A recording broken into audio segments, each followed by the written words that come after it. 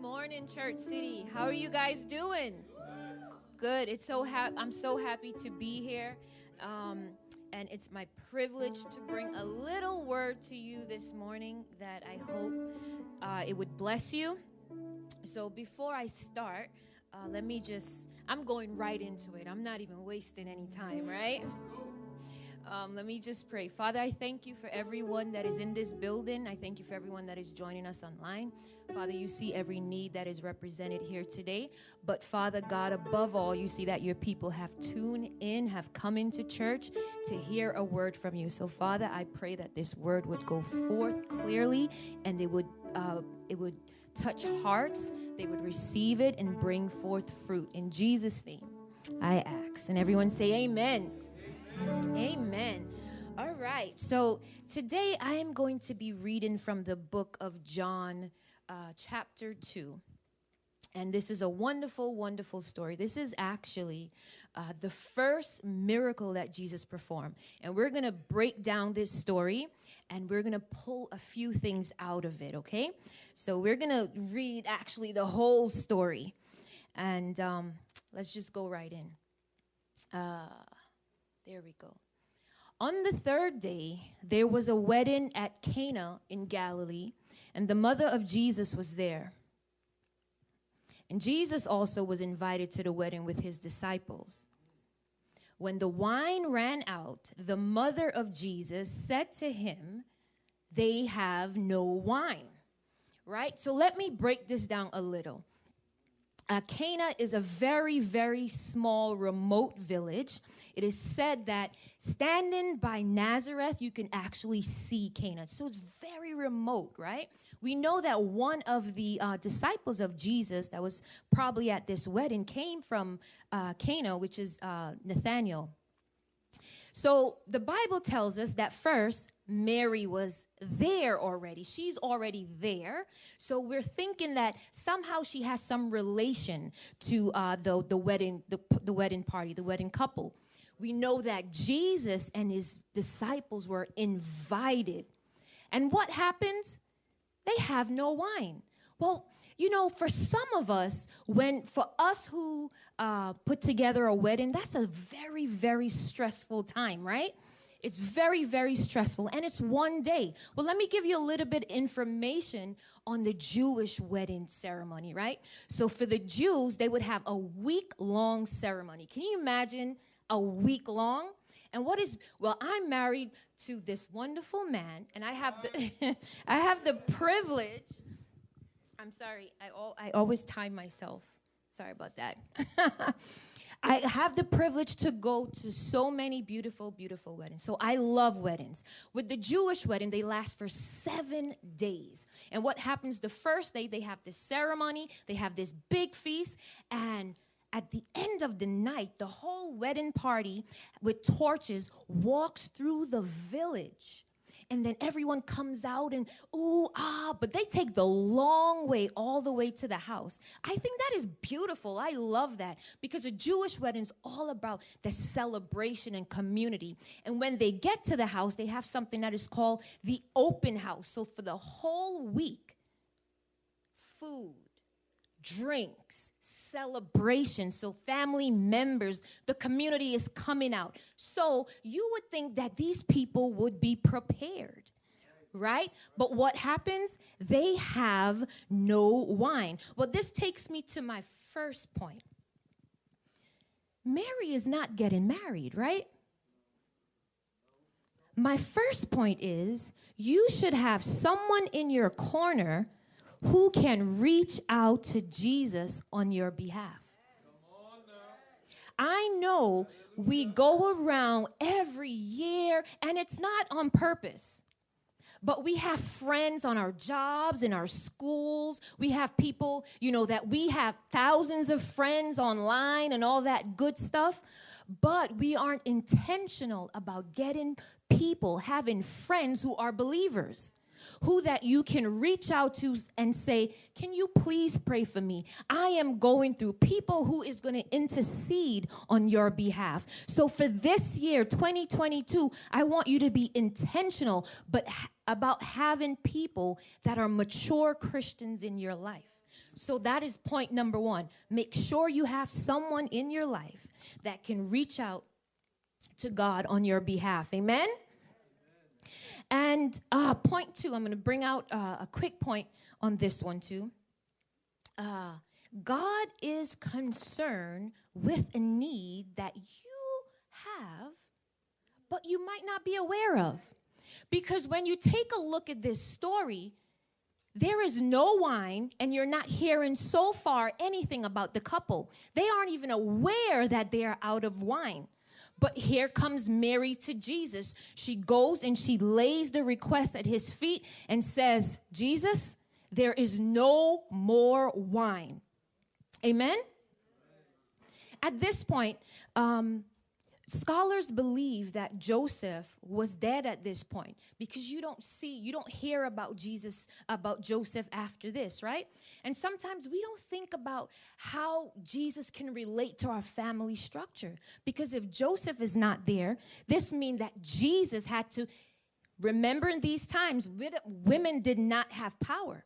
They couldn't get jobs, they couldn't get property, so Jesus would be the one that would step out and take care of the family, right? So this is a position where there's no more wine, and Mary now turns to her son, what a mother would do.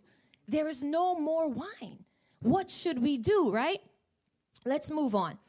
And Jesus said to her, woman, what does this have to do with me? My hour has not come yet. Right? So he kind of rebukes her a little, right? A little soft rebuke. I want you to pay very, very close attention to that, because this is going to bring me to my third point, which says, train your mind in every situation to go to God first. So let's rewind. There's a wedding. There's no wine. Jesus is there, and Mary turns to Jesus and says, there is no more wine. And Jesus says, what does it have to do with me? My hour has not come. For some of us, well, let me not skip over. I want you to train your mind in every situation to go to God first, because this is what Mary did. That was the first thing she did, was to go and take it to Jesus. For us, when we come across certain difficulties, you know what we do? If you're like me and I'm stressed and I'm struggling, I'm eating Baskin Robbins all day, all night. I am washing dishes like I'm working in a restaurant. That's how I'm getting off my stress, right? For some of us, we're stressed. Stuff is hitting us all over the place, and we go and sleep. Some of us cry it out. Some of us work so hard to try to not think about it. But I want you this year, 2022, to train your mind to go to Jesus first, like Mary did. Don't wait until it's the big stuff, when you're looking for a healing, when you don't have any jobs. But those little stuff, you know, sometimes when you do those little white lies, you say, oh, it's just a little white lie. I want you to take that to God and say, God, you got to help me with this. When you're snapping at your kids, don't wait until your kids hate you, but say, God, please help me to have that love for my kids. So 2022, I want you to train your mind to go to God first in everything, right? So Jesus says to her, what does this have to do with me?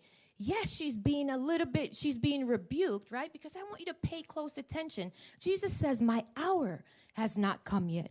And if you read the book of John over and over again, you'll see that phrase, my hour, because Jesus had a purpose for him coming. His hour was the cross, right? So it wasn't based on Mary trying to remember, Mary is Jesus's mother, but Jesus is her Lord. It's not based on her timing when he's supposed to come out publicly, but it's based on his. So he rebukes her. But I want you to remember my point. God is concerned with your need. And sometimes when we think that he's not going to answer, he does. So train your mind in every situation to put God first. Let's move on. Let's read. I just want to grab my water. I'm so sorry. Yes.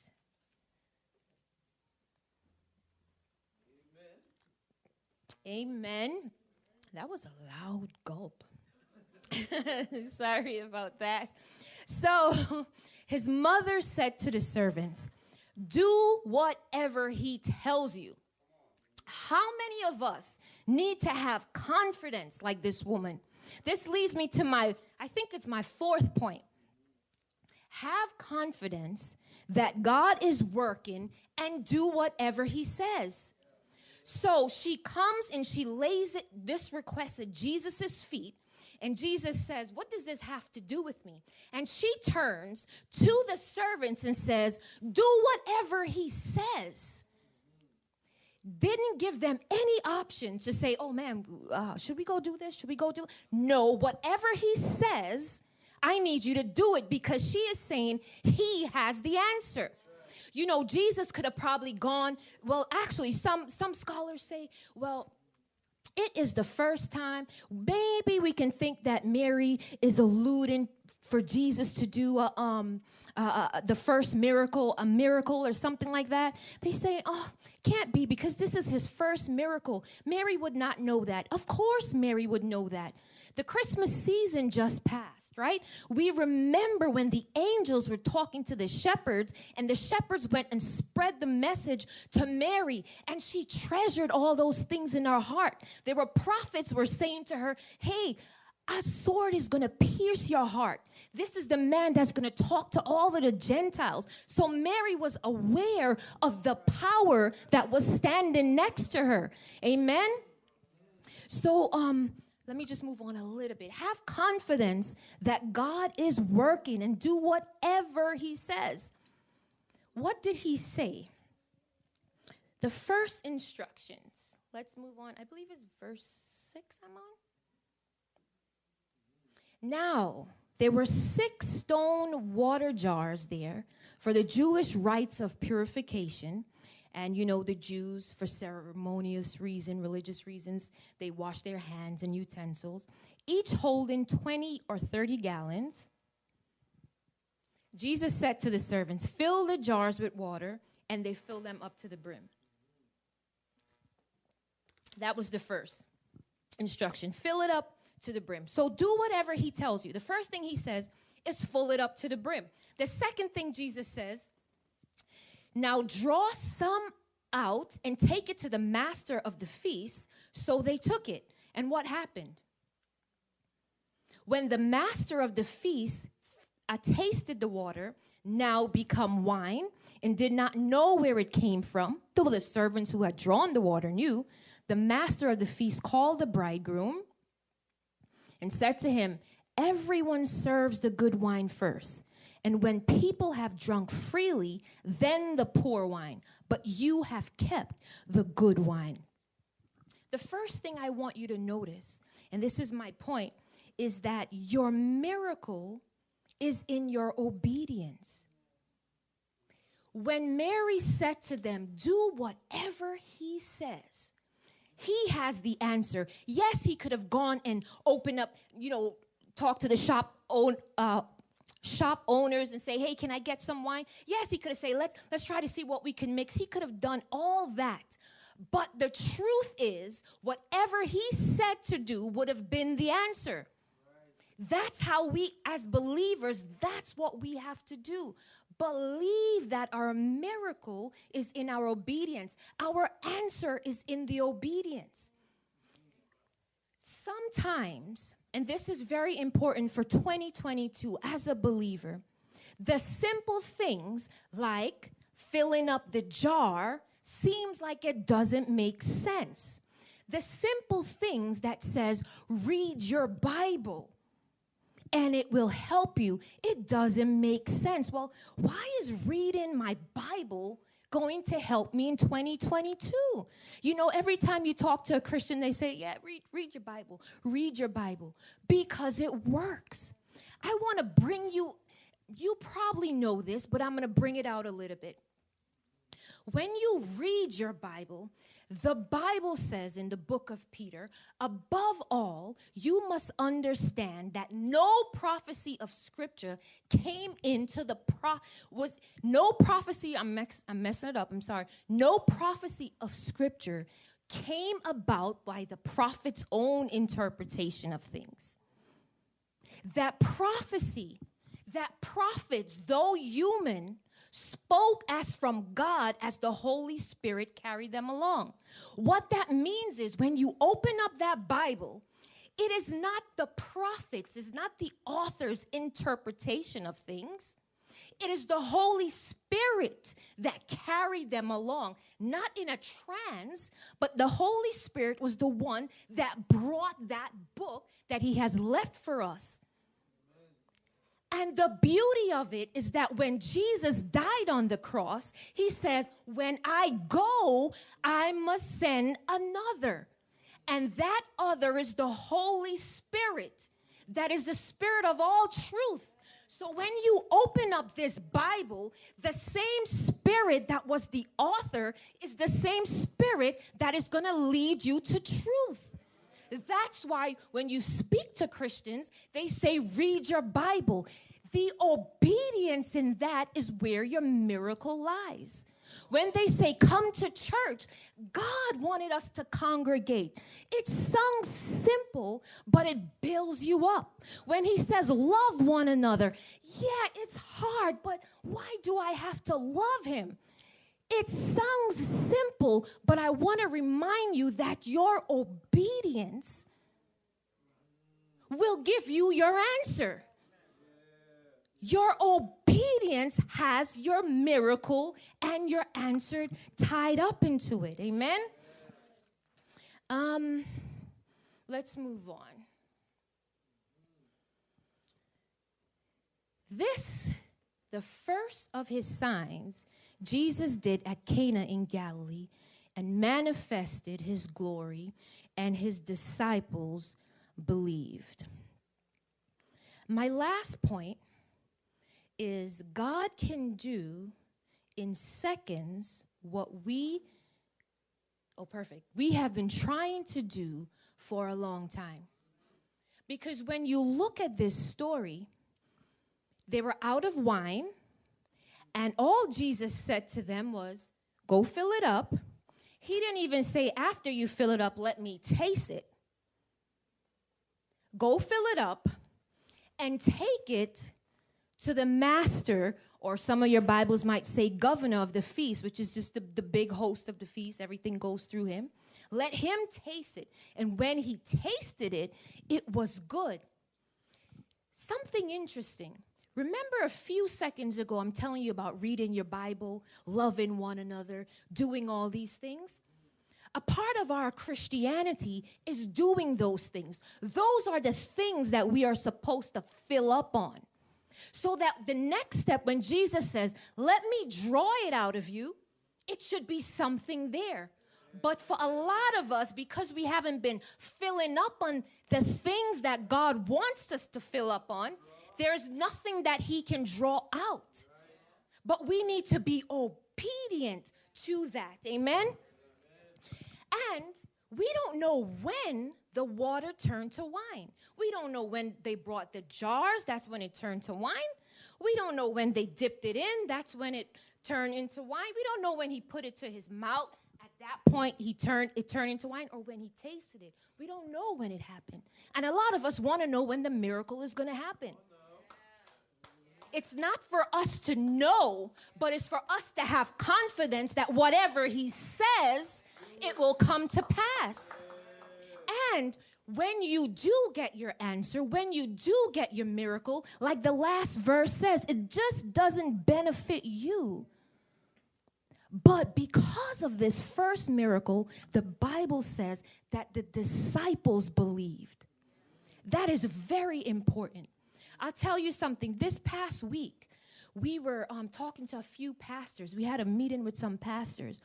And Pastor Rich was talking to one on the side, and I was speaking to this man who was a helper in the church. And he started to show me pictures of his family. And, you know, you have little conversations like that. And he turned to me, he says, this is my youngest son. And he said, they're a beautiful couple, right? I said, yes, they're beautiful. They were actually beautiful. Because sometimes, you know, you say, Yeah, they're beautiful, right? But they were really beautiful. And he said to me, I want to show you this picture. And he showed me a picture of her in the hospital. She was having a baby. And those aren't the nicest pictures. Only a father-in-law would do something like that. He's so happy, right? And he says to me, out of the blues, he says to me, they had everything. They had the money because both are bankers. They have the car. They have the businesses. And he says, finally, they have the baby. He said to me, they were committed Christians. And finally, they had the baby. And I said to him, well, how long did they wait? He said, 17 years. I said, I'm going to tell someone about this because the truth is when we go and lay our requests at Jesus' feet, we sometimes think that he's not hearing us. But I want you to know that in your obedience, your answer lies. You are more concerned about when it's going to happen other than it is going to happen because Jesus has the answer. Amen. So what you have been trying to do for years, Jesus, within seconds, can change it. I want you to stop looking at your life like, I am too old. I've had so many husbands.